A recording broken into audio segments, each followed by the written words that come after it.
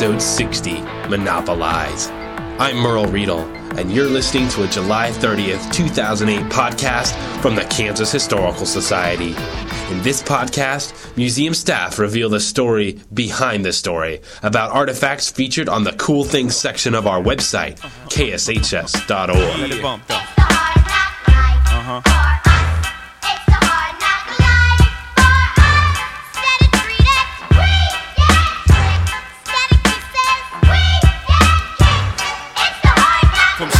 The goal of Monopoly is to become a real estate tycoon and acquire outrageous amounts of fake money. But that wasn't at all what the game's original inventor intended. Developed by a woman in 1904, the game was meant to teach the dangers of economic greed. Ironically, 20 years later, another gamer stole the concept and made a pretty penny. Join curator Laurel Fritsch and me as we examine a Monopoly board used in Parsons, Kansas. Was the game meant to be a socialist metaphor or a brilliant capitalist marketing campaign? And what's the deal with those little metal tokens? What does a shoe, an iron, and a Scotty dog have to do with real estate? Later, we connect William Allen White, a small-town newspaper editor from Emporia, Kansas, to one of the greatest engineering marvels of the 20th century, the St. Louis Arch. Completed in 1968, this 630-foot tall stainless steel structure is the tallest monument in the U.S. Was William Allen White the first person to challenge the weight limit of the monument's infamous tram elevator? You'll find out when we play another round of 6 Degrees of William Allen White. But first, Monopolize.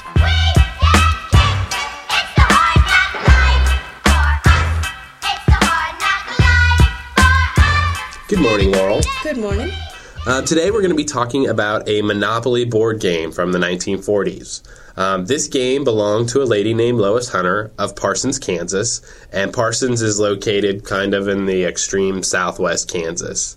Just by looking at the ware on the game, it appears that it was a Hunter family favorite. Yeah, it sure does. The game consists of, and correct me if I'm wrong, it's basically like the board, the standard Monopoly board, several hotel fragments, hotel pieces, motel pieces, your tokens, and the property cards.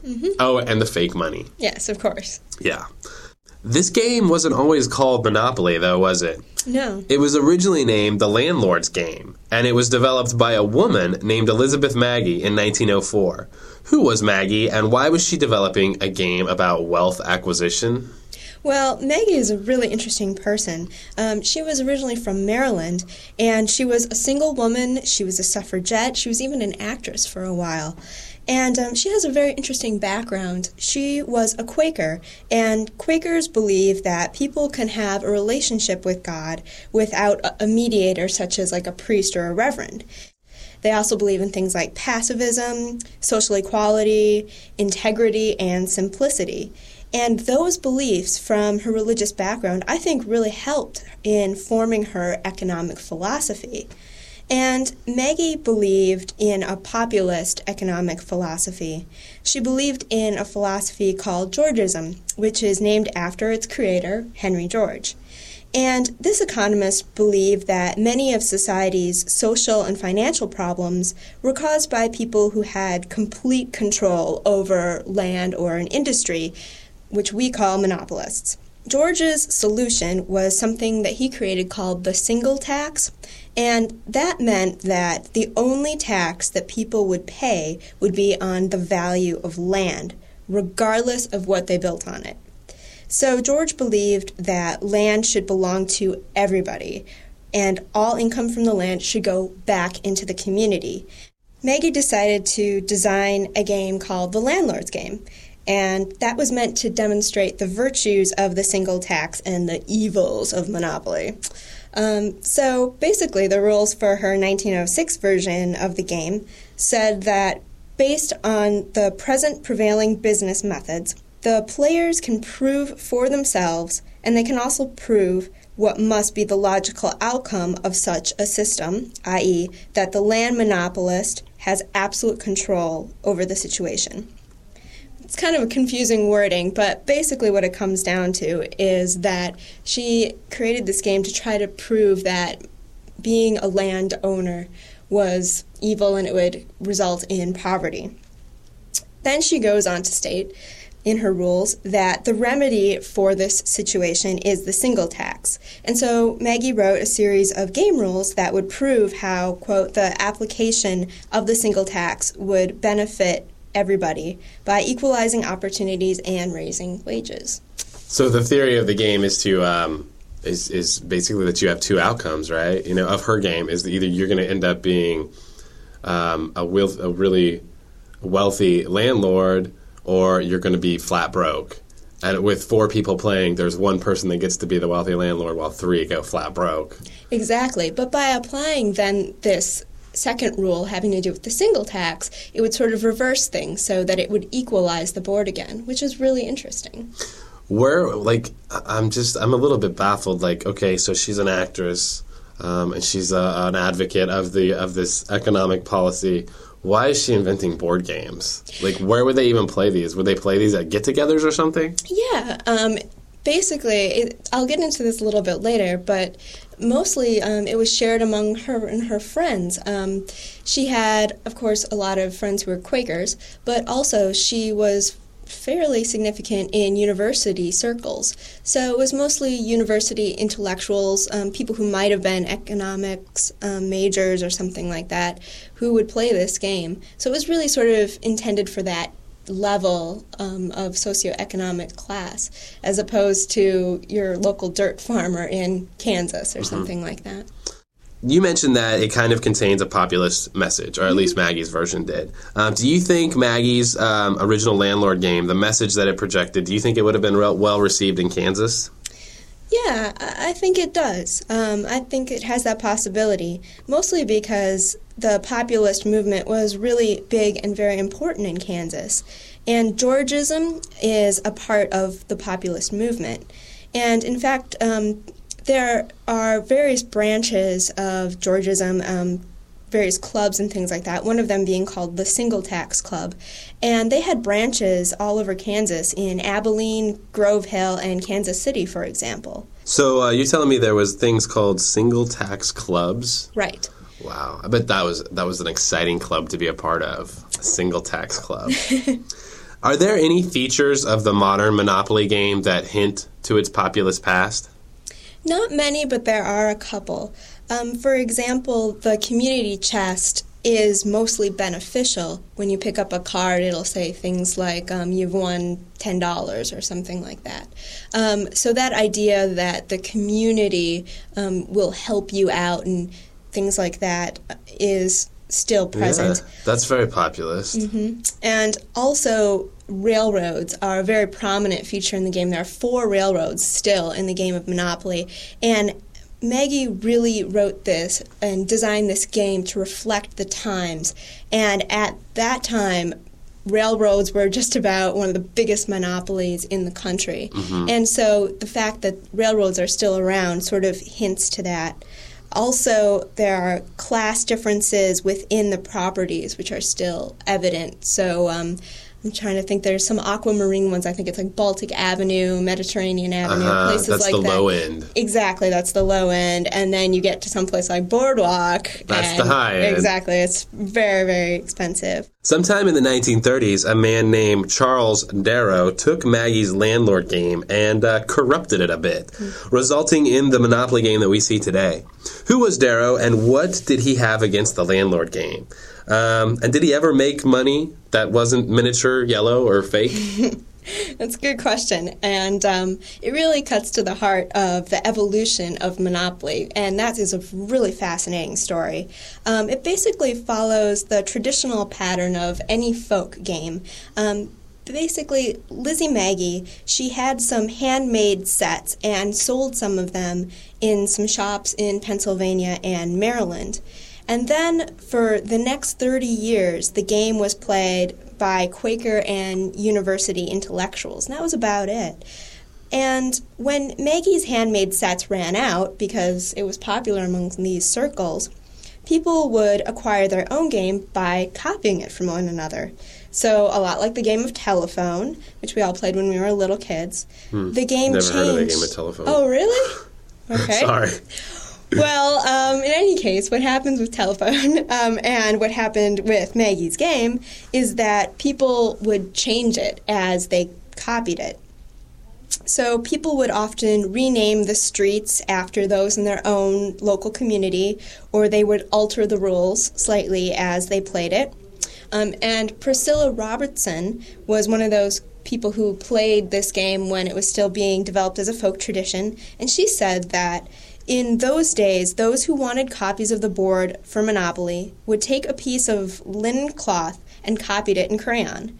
It was considered a point of honor not to sell it to a commercial manufacturer, since it had been worked out by a group of single taxers who were anxious to defeat the capitalist system.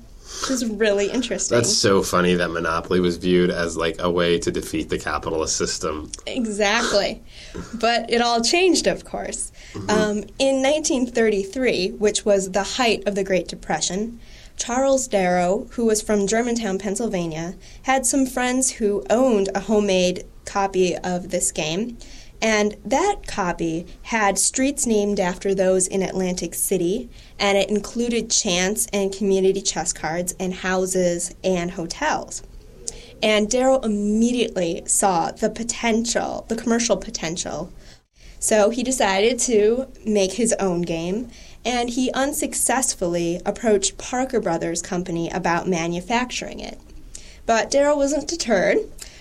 He made 5,000 sets of his own with his own money, and the rapid sales of the game convinced Parker Brothers that they should manufacture it, which they did. Well, at some point, Parker Brothers realized that Darrow was not the original inventor of the game, but because of the volatile economic times and the fact that the game of Monopoly was really pulling Parker Brothers out of bankruptcy, Parker Brothers and Darrow concealed the true origins of Monopoly, and Darrow became a multimillionaire. But he didn't become quite as rich as Parker Brothers. Who has a virtual monopoly on board games. Exactly. And Monopoly is the best-selling board game in the entire world. What is the major difference between the Monopoly of today and the Landlord's game of Maggie's? There's no chance or community chess cards on the Landlord's game. And the Landlord's game has spaces that are labeled things like absolute necessities, no trespassing, luxuries, and there are 4 spaces that are labeled coal mines, oil fields, farmlands, and timberland. And none of those are on our current Monopoly board. And also, the property names, of course, are different. But most importantly, the Landlord's game includes rules concerning the single tax, which we don't have in our current Monopoly board. I'm just curious, the property names that are on the modern version of Monopoly, where do those come from? They come from Marvin the Atlantic City version of the game. Those are all locations within Atlantic City. Really? Yeah. As we see, the game has evolved over the years to include its physical appearance. Lois Hunter's game has some particular features that are unique to its time period. Why are the tokens in Hunter's game made of wood instead of the standard pewter? Well, during World War II, materials such as metals were being monopolized by the government. Nice. For military use. Words. Thank you. As a result of the government needing metals for the war, Monopoly games were made with wooden game pieces instead of metal ones. Conserving even that small amount of metal helped the war effort a lot, especially when you consider that many people during World War II turned to board games for amusement, and Monopoly was one of the most popular games that they turned to. If Monopoly was intended to convey a greater moral lesson against unbridled capitalism, I wonder if other popular games contain similar messages. Laurel, I'll give you the name of the game, and you give me the lesson it's intended to teach. For example, the game Battleship. I believe the lesson is naval strategy is based on nothing more than random selection of ocean area. So that's the example. Okay, so I'll give you the game, and you give me the lesson. Okay. Candyland. Candyland. Games about food make you hungry. How about that? All right, that's a good lesson. The second game is Clue, and I have a suggestion. Okay. I believe that Clue has a greater moral lesson. It teaches us to be cautious of people that have a color reference in their name. Mm. Yeah. I believe Colonel Mustard, Mrs. Plum, dangerous people. That's right. That's very good. Mm-hmm. Well, I'd say it's elementary, my dear Watson. Logical thought and deductive reasoning will always be victorious. I think that's the moral message. All right. And but I think there might be another moral message too, just like you came up with another one. I'd say when you're in a Tudor mansion in the south of England, and here I'll have to quote Harry Potter, Mad-Eye Moody, who says, "Constant vigilance." I'd have to say that's another good message. Is constant vigilance? Constant vigilance, yes. All right. The final game is Sorry, which has a feature to it, if I remember right, where another player can bump or skip you. Mm-hmm. I believe the greater moral lesson is that siblings, like mine, are more than happy to screw their younger brother. Ah, that's a good one. Yeah. Well, yeah, along with that, I'd have to say it has to do with karma. You know, what goes around comes around. All right. Well, Laurel, thanks for telling us about Mrs. Hunter's game of Monopoly, and thanks for deducing the moral lessons of various board games. Well, it's been my pleasure.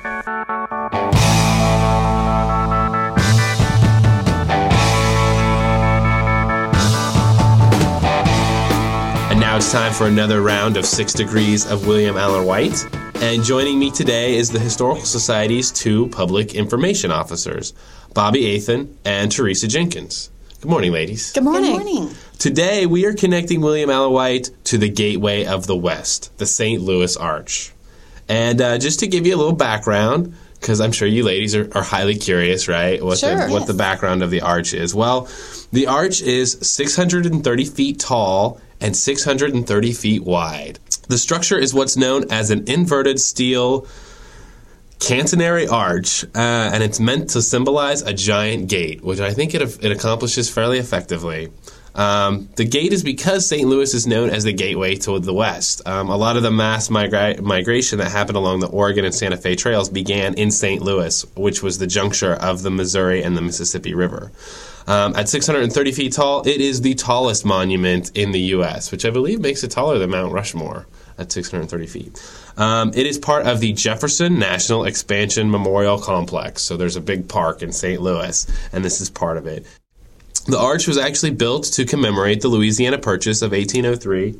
The arch was designed in 1947 by Finnish architect Eero Saarinen, and it was constructed in 1968. I'm not sure what the delay was between 1947 and 1968. Maybe I guess they had to find the funding or something. An anniversary. That's true. They had to ride for the right moment. Because it was part of a World's Fair, wasn't it? It was like the main feature of a World's Fair. Yes. So it was kind of the Eiffel Tower.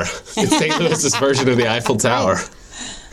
During construction, the engineering tolerance, I think this is really interesting, the engineering tolerance of the structure was so slim, it was 1/64th of an inch, which became a problem when they were finishing up construction. Obviously, the first 2 legs were constructed first. It was supposed to be linked together at the center.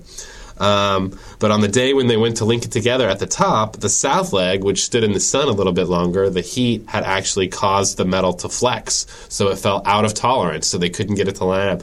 So to fix that problem, the local St. Louis Fire Department actually sprayed water on the bottom of the leg, which allowed it to go back into tolerance. Good engineering. That's brilliant.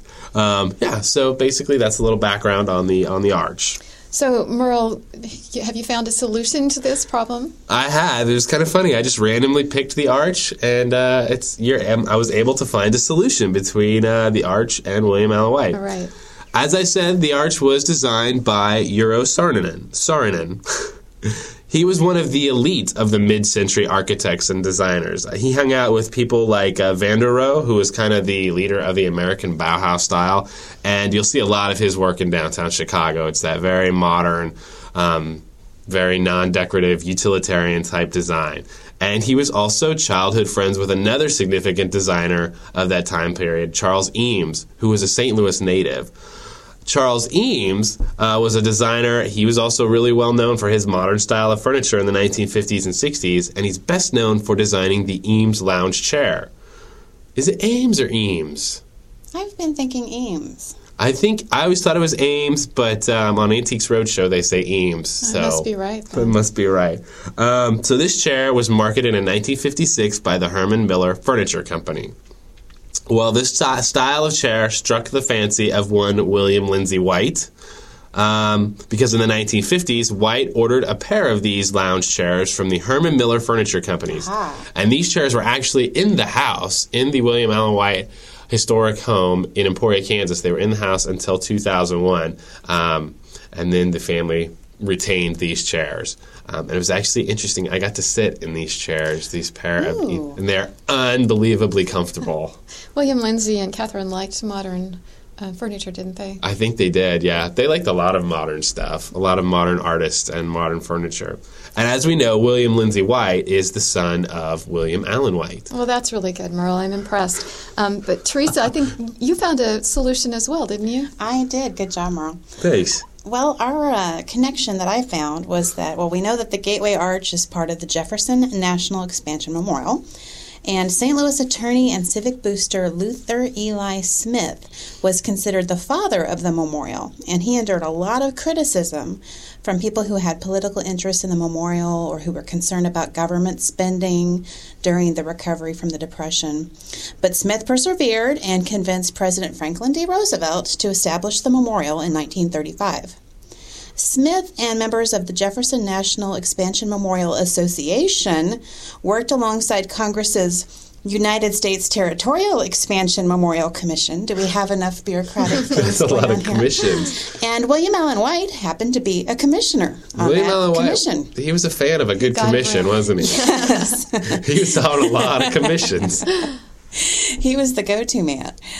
White even corresponded with Luther Eli Smith, assuring him, when the editor of a New York magazine wrote a disparaging article about the memorial, that he would, quote, quote, the episode will soon be forgotten, end quote. So you have William Allen White actually writing in direct reference to the memorial in the He arch. was there, even though he never got to see it built, which is kind of sad. He was present at the creation, as they say. That's amazing. That guy was everywhere. He was. Very good. So Can I just ask real quick, have either of you guys been to the St. Louis Arch? I've Yes. never been to it. And I've been to the top twice. Have been you? to the top. I've been by it. Is it pretty impressive? It is. We went on a still day the first time, so I had no reservations going again. And the second time it was windy, and it actually sways. They gave us the amount of inches. It can sway either way. It seems like it was 18 inches, which seems like a lot to be up 630 feet and swaying from side to side. But it was kind of scary. We didn't stay too long the second trip. Bobby, would you like to present the challenge for the next episode? Sure, Merle. I understand that it's going to be connecting William Allen White to the Dark Knight, a.k.a. Batman, which, incidentally, I think was written by Bill Kane.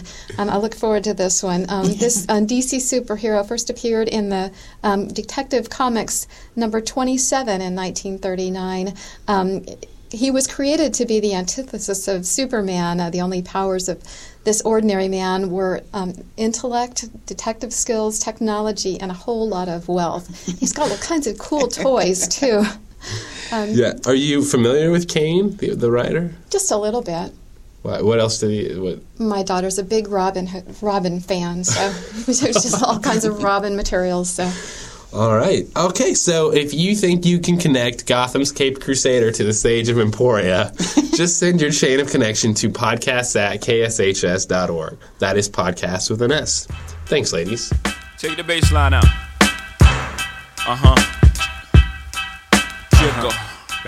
That concludes episode 60, Monopolize. If you would like to see images of this World War II era Monopoly board, go to our website, kshs.org, and click on the podcast icon. Join us in 2 weeks when we examine a wood block connected to the assassination of Abraham Lincoln. This unassuming fragment was once part of the Surratt Gallows, which were used in 1865 to execute Mary Surratt and 4 other individuals that conspired with John Wilkes Booth to assassinate the president and members of his cabinet. The plot fell apart, but the gallows didn't. Finally, if you enjoy listening to the podcast, let us know. Feel free to leave a comment on our iTunes page, Cool Things in the Collection, the Kansas Museum of History. This podcast is a production of the Kansas Historical Society. Real people, real stories.